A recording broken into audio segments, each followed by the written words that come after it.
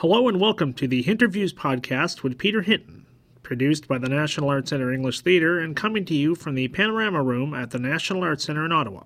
I'm Sean Fitzpatrick.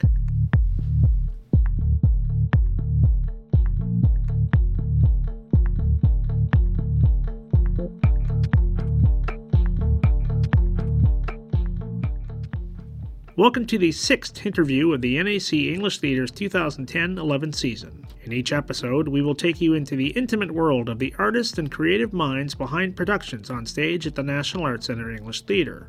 In them, Artistic Director Peter Hinton chats with a guest artist associated with the production. In this interview podcast, Peter speaks with St. Carmen of the Main translator Linda Gaboriau about the new translation, working with Michel Tremblay, what goes into translating a play, and the creative process of this production. St. Carmen of the Main played at the NAC Theatre March 16th to April 2nd. For more information about the NAC English Theatre's presentation of St. Carmen of the Main, please visit www.nac-cna.ca. Click on English Theatre. And now, here are Peter Hinton and Linda Gaboriau.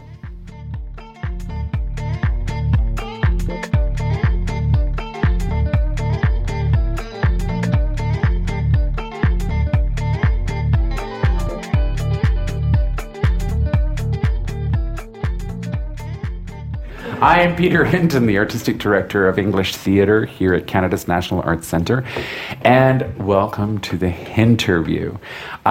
Before I invite you to join me in welcoming today's guest, I'm going to tell you something a little bit about her. Our guest today is the translator of St. Carmen of the Main, Linda Gaboriau. Now, you have probably heard Linda's work and seen her work. Here at the NAC, she translated The Coronation Voyage by Michel-Marc Bouchard, Written on Water, also by Michel-Marc, Scorched, Wajdi Mouad's play Incendie, that we all know just has had great success, the film. And Scorched was also produced in Philadelphia and Chicago. And with Michel Tremblay, this is a relationship. She's been translating Michel Tremblay's work for over 10 years now. And here at the NAC, you might remember For the Pleasure of Seeing Her Again. Most recently, the Stratford Shakespeare Festival produced For the Pleasure of Seeing Her Again. Linda has translated 100 plays, including the works of Quebec's most prominent playwrights. Her translations of plays by Michel-Marc Bouchard, René Daniel Dubois, Normand Chorette, Daniel Denis, Michel Gano, Gratien Gélinas, Jovette Margeseau, Wajdi Mouad, and Michel Tremblay have been produced and published across Canada and around the world and have garnered her numerous awards. Upcoming is the premiere of her translation of Forests by Wajdi Mouad.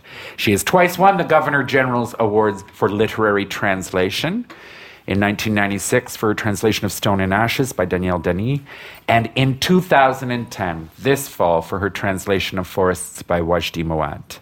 From 2002 to 2007, she was the founding director of the Banff International Literary Translation Centre.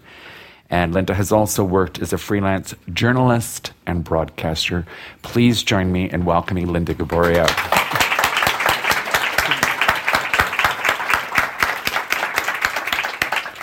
Okay, I'm going to start with a very big and hard question.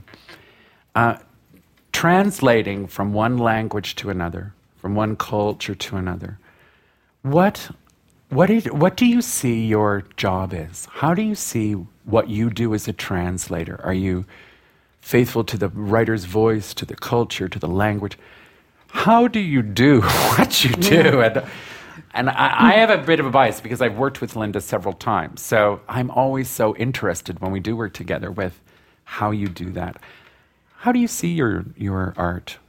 Well, I guess the bottom line, and it's very personal, there are as many approaches, perhaps, to literary translation as there are literary translators. So there are a couple of schools, at least. But ultimately, I see my work as... I see the writers in our country as the kind of voices in the wilderness, sometimes prophets, sometimes critics of our society, and very, very brave voices that I try to capture the individual voice. So the short answer to your question is, my first allegiance would be to the individual writer.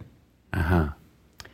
And some of the names you mentioned of playwrights, I occasionally translate novels and short stories and essays as well, but the playwrights you mentioned cover within Francophone culture a multitude of variations on the theme. Michel Tremblay needs no introduction. He's a writer who brought to the stage the East End of Montreal, the working class, lower middle class, plateau area of Montreal. And that's one vernacular and one subculture within Quebec culture that needed to be rendered. Daniel Danis and Michel-Marc Bouchard come from the Lac-Saint-Jean-Saguenay region of Quebec. Very different. Very few people speak English. More and more, of course, now, but when some of those first plays were written, and the world they tend to visit is an almost exclusively French-speaking world there. So you don't have the challenges of Joal, as they have nicknamed Michel's Québécois, Michel Tremblay's Québécois, which imports words from English. You don't have that from Lac-Saint-Jean. And then Wajdi Mouawad was born in the Middle East, had a few years of schooling in France, and then became the theater person we know here in Canada, in Quebec. So that's a whole other variation on the language he writes. Sure, then throw in Normand Charette, and you've got a whole other completely different dramaturgy. And Peter did a wonderful production of Normand's play The Queens, which puts front and center the women from Richard III who are just either mentioned or sort of lurk in the corridors of the castles, you know.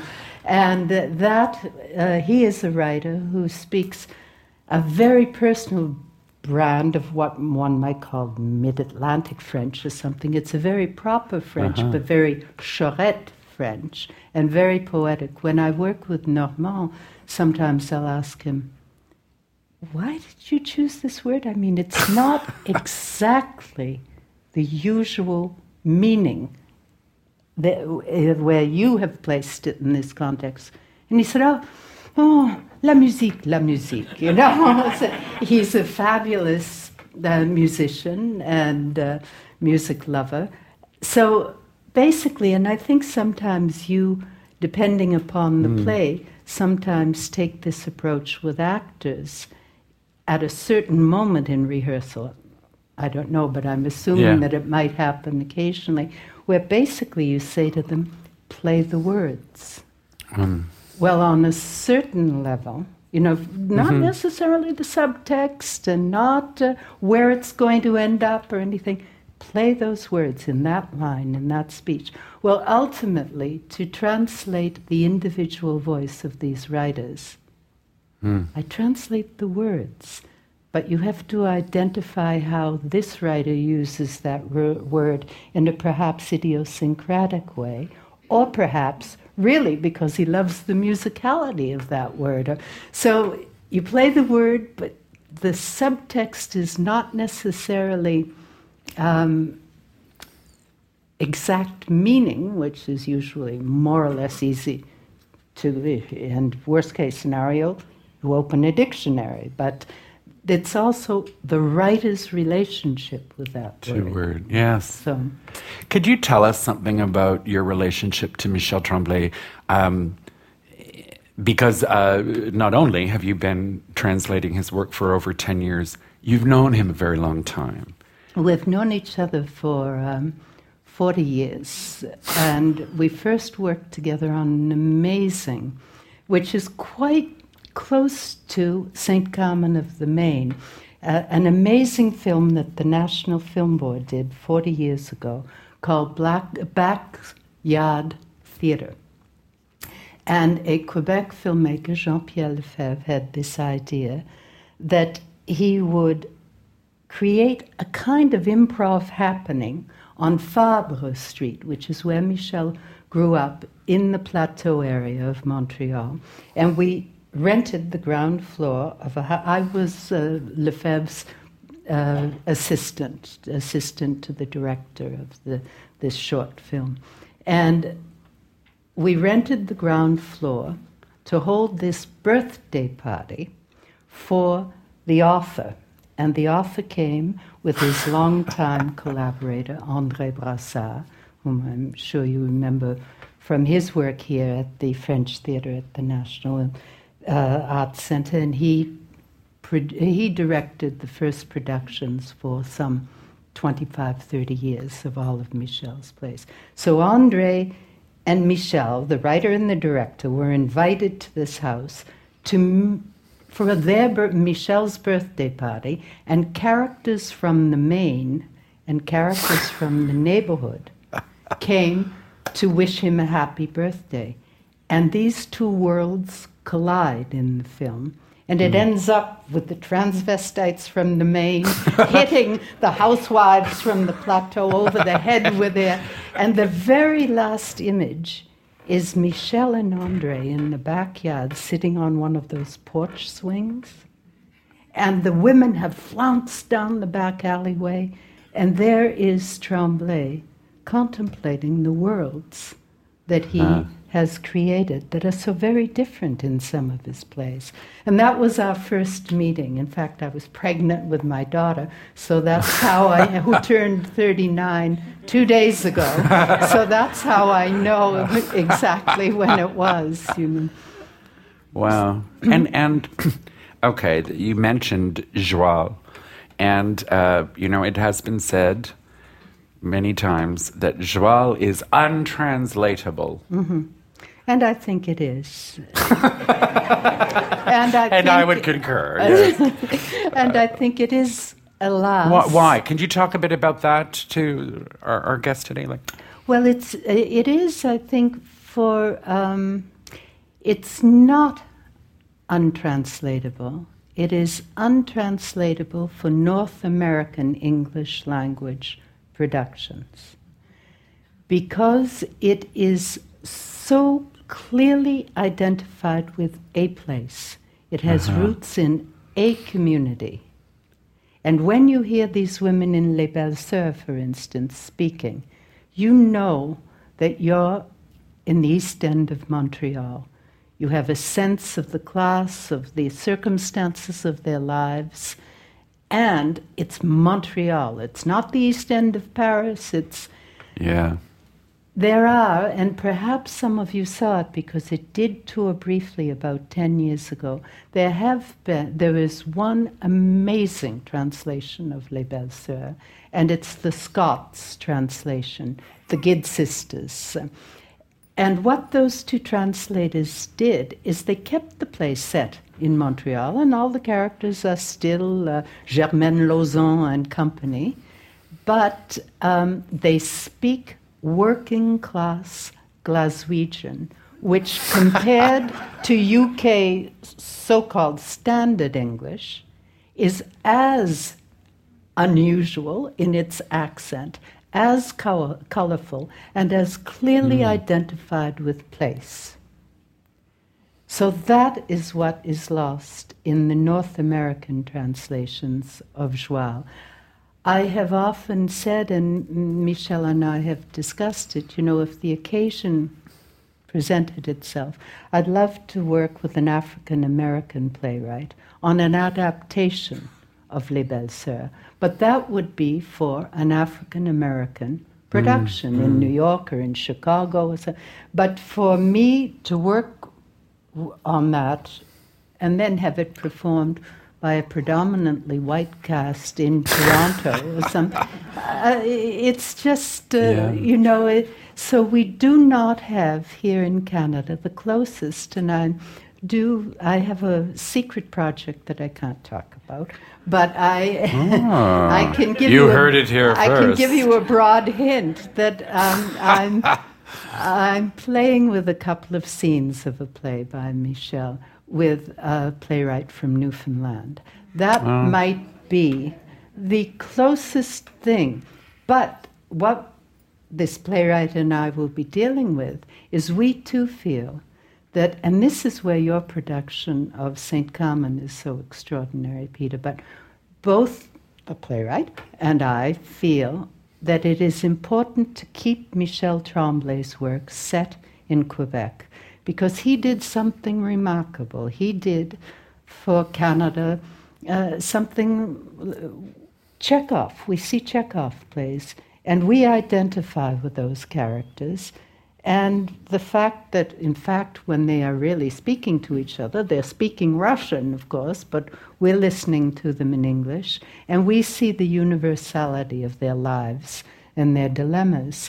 Well, Michel did that for working-class Montreal, Québécois, and, you know, a minority culture within a continent. It's a remarkable achievement. Well, it's the history of theater from the late 19th century on. When you think, you know, Henrik Ibsen, the so-called father of modern drama, poor guy has to wear that moniker, his plays, when they were first done, had to be performed in Danish because that was the ruling class of he couldn't do his plays in his own language of Norwegian. So that history carries through right to the present, eh? And that's why it's important to leave it within that context of a writer who brings a community to the stage and to the world.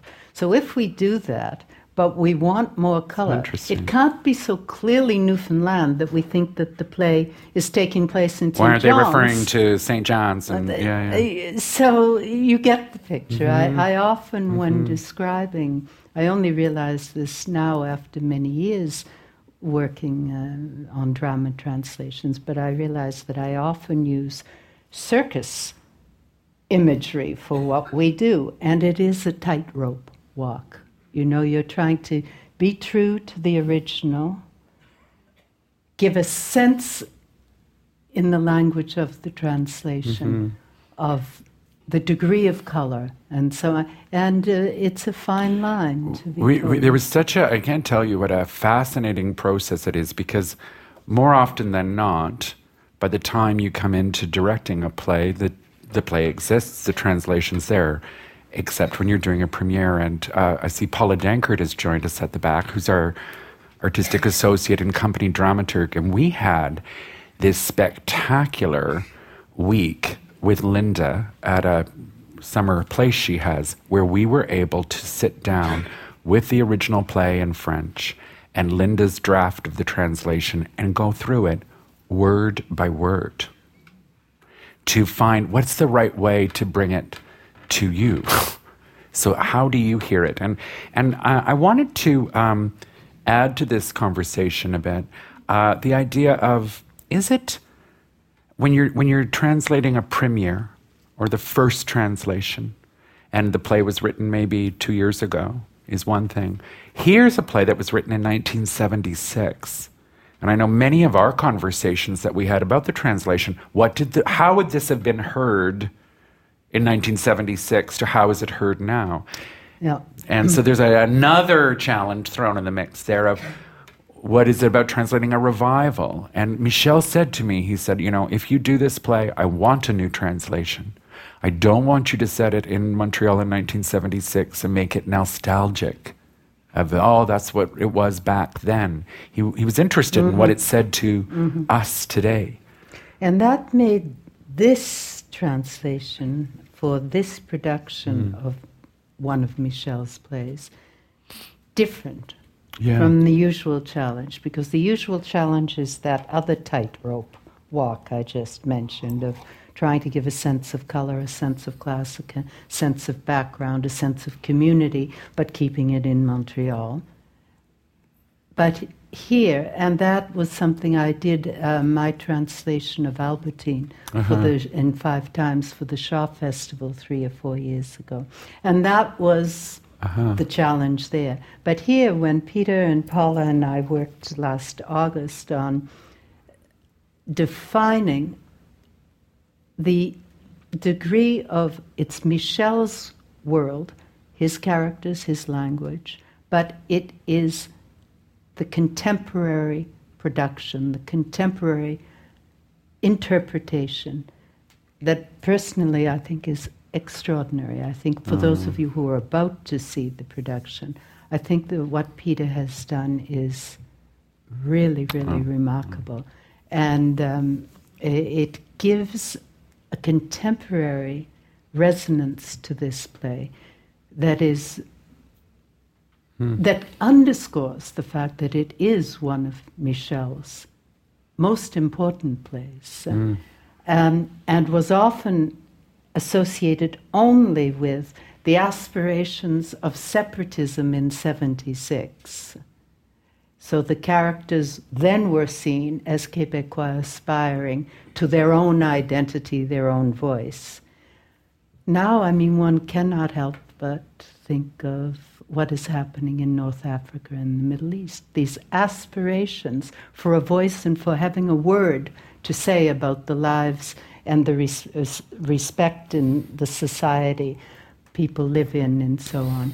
You have brought that universal and contemporary applicability of the play to life. So my challenge as a translator was slightly different. It was a different tightrope walk. It was finding how it can remain Michel Tremblay's work, and we keep it on the main, but opening it up with a kind of contemporary resonance as well, so that that interpretation that you have worked on with your cast holds together and works. Because it's interesting how the job of translation changes and evolves with a playwright, with time, with history, because, you know, when these plays of Michel's that were written in the 70s were first translated, the tradition was in English to do them with Québécois accents, to include expressions in joual in the play.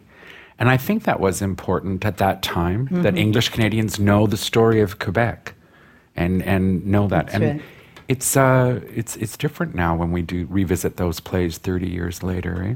It is, and I think that you're quite right, Peter, that was a very interesting and almost political, or perhaps out-and-out political choice on the part of Michel's first translators. They wanted people to recognize the presence within Canada of what we now call a distinct society. And that was one way of doing it through the translations, you know, keeping another, but on the other hand, it perhaps made it more difficult for some of Michel's plays to travel outside of Canada. Yes, can you talk about that, about like some of the titles of his plays in the 70s weren't translated they were at all. left in French, I think perhaps was a handicap within the English-speaking world. Yeah. The other he's been translated into 38 languages, and no one ever felt the need to do this, keep some joual or keep the titles or play. And do we ever hear Chekhov played with a Russian accent? No, you know. But within Canada at the time, that had meaning, that had significance. So it was an interesting and, I think, well thought out choice at the time. But we have since, you know, as many of you probably know, in France there was for some 25 years a literary show on television called Apostrophe, Bernard Pivot. And he established at one point the drama library of all times, that anyone who was interested in drama had to have these 50 titles, going right back to the Greeks. And Les Belles Sœurs is on that list of 50 plays of all times, all cultures, and so on. So that universality of Michel's work has been recognized now through 38 languages and cultures and so on. And that was very interesting for me to play with those two. You know, the two pivotal points were between the real identity of his world, where it was born, and the universality for this production. And that was a lot of fun to work Just on. before I open up our audience to ask some questions, I just wanted, when we began this process, Linda said, I'm quite excited because I've translated so many of Michel's plays set on Rue Fabre, the women there.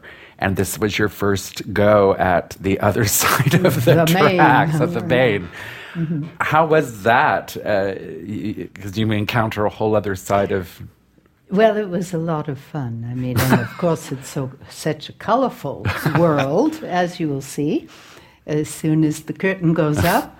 And it's... there was... We don't care about reviews, but there was one nice thing that was said, that at one thing, we care, but we hate them, actually. But we pretend not to care. But I must say I was pleased that one critic said something like a salty new translation. And I thought, okay, salty's probably, given what is lost in translation with Michel Tremblay's work, as close to saying that there was something colorful, something about, and of course a lot of that I was able to go for in the characters from the main. So that's what made it so much fun. Right on. I'm wondering if any of you have questions for the salty Linda Gaboriau about either St. Carmen or about Michel or about the process of translation itself. Don't be shy. Yeah. I'm just fascinated to know how actually you do deal with the joie. In fact, I mean, do you go for salty language? Or I know we're going to hear this, but how did you decide to focus?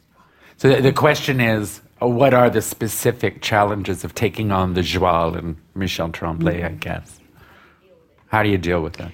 Again, I think it's play by play and production by production. When you have the rare opportunity to work with the director who has a vision for his production, then the translator can adjust and we can sort of set our sights together. But, for instance, I translated For the Pleasure of Seeing Her Again, which is the two-hander where Michel pays tribute to his mother.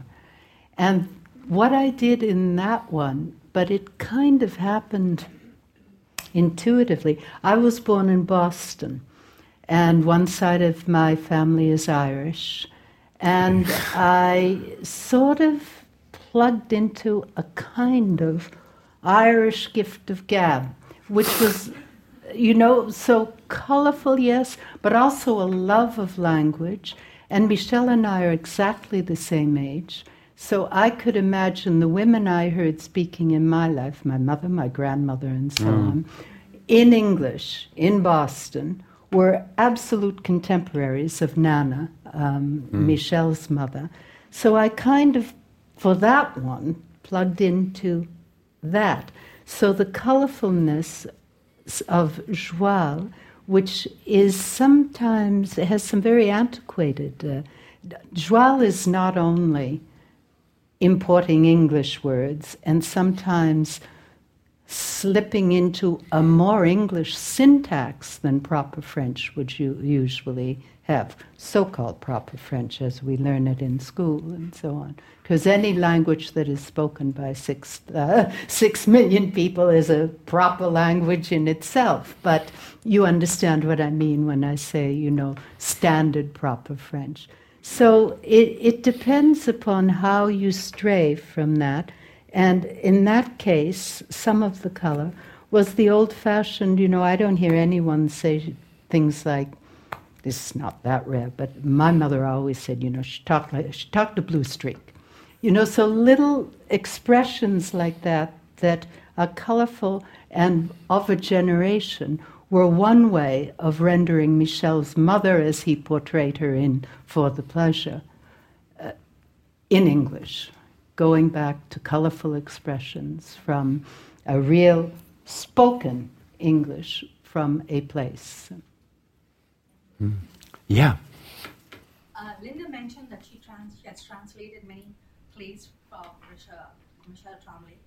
Did you specialize in French at university? Did you specialize in English? Great. And is there do you translate in any other language? I know you mentioned Irish and all this other background, but as a professional, do you translate in any other language? So the question is, does Linda translate into any other languages? And did she come to translation through studying French, English? How did you train to get here? I translate very occasionally from Spanish, but mostly, almost exclusively from French. And I came to Canada to go to McGill University to do a BA and an MA in French literature. And I took one course in translation, and the woman was like a bag lady. She was, I guess, I don't know, at the time she seemed ancient to me. She was probably 50. My age, and she'd come into class with shopping bags, Mademoiselle Reverchon. She was from France, and we spent the whole semester translating line by line the summing up by Somerset Maugham into French. And had you asked me at the end of that year whether I would ever consider translation, the answer would have been clear. I fell into it through journalism, and I did especially radio journalism for Radio-Canada and CBC Radio. There was a nationwide weekly show called Quebec Now around 1970, when the events in Quebec became front-page news and of great concern across the country. People wanted to know what's going on in Quebec now. And I was responsible primarily for the cultural segment of that show. And then I was theatre critic for the Montreal Gazette. And people knew that I had, by force of circumstance, I married a Quebecois. I was very involved in the French community, but I worked in the English media. People knew that I was bilingual and in the art scene. And the first play I was asked to translate was an International Women's Year. It was a play called La Nef des Sorcières, which was written by 6 women, including Marie-Claire Blais, who doesn't usually write for the stage, but does occasionally. So it was that kind of, one thing led to another within the art and theatre scene. But I do have a background in French literature. Wow. Well, okay, we can take one last quick question here, and then we'll... For both of you. Peter, your reference in your preliminary notes to Greek tragedy as a parallel, and specifically about Agamemnon. Linda, does this kind of comparison or some sort of root in Greek tragedy inform your translation of a work like this? So the question, does the Greek tragic theater that is influenced this play and production inform the translation? It did, in the sense that I realized that I was dealing with a form that Michel has used in a couple of other plays, including Les Belles Sœurs, in a certain way. We're dealing with the chorus. We're dealing with people who are commenting on the tragic events in their world. So I knew that I had a responsibility to render dialogue that could be delivered effectively in choral work. By sometimes 15 people speaking all at the same time. Yeah. Right on. Well, and what's fantastic in what Peter's done with the choral work, and it was gratifying for me as the producer of the English text, is that I think you'll see that the choral work is magnificent. And within this collective voice, many individual voices and identities stand out. And that's very gratifying, both theatrically and for the translator. Oh, thank you. Well, we want you to get to the Main to see these salty types. And I want you to join me in thanking Linda for talking with us today. Thank you. Thank you.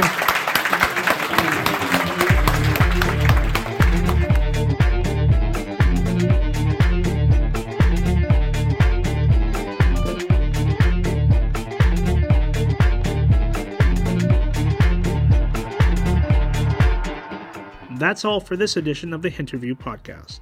Send us your comments and questions. You can reach us by sending an email to hinterviews@gmail.com. We look forward to hearing from you. Don't forget you can subscribe to this and other NAC podcasts by visiting www.nac-cna.ca/podcasts. There you will find our past episodes, subscription links, and instructions on how to subscribe. You can also easily find us as a free subscription in the podcast section of the iTunes Music Store. Search on Hinterviews. If you would like to stay in touch with news and updates from the NAC English Theatre, sign up for a free e-bulletin by visiting www.nac-cna.ca/email alerts. You can also find us on Facebook. Become a fan of the NAC English Theatre on Facebook by entering NAC English Theatre into the search bar. Until next time, this is Sean Fitzpatrick for Peter Hinton and Company saying goodbye from Canada's National Arts Centre in Ottawa.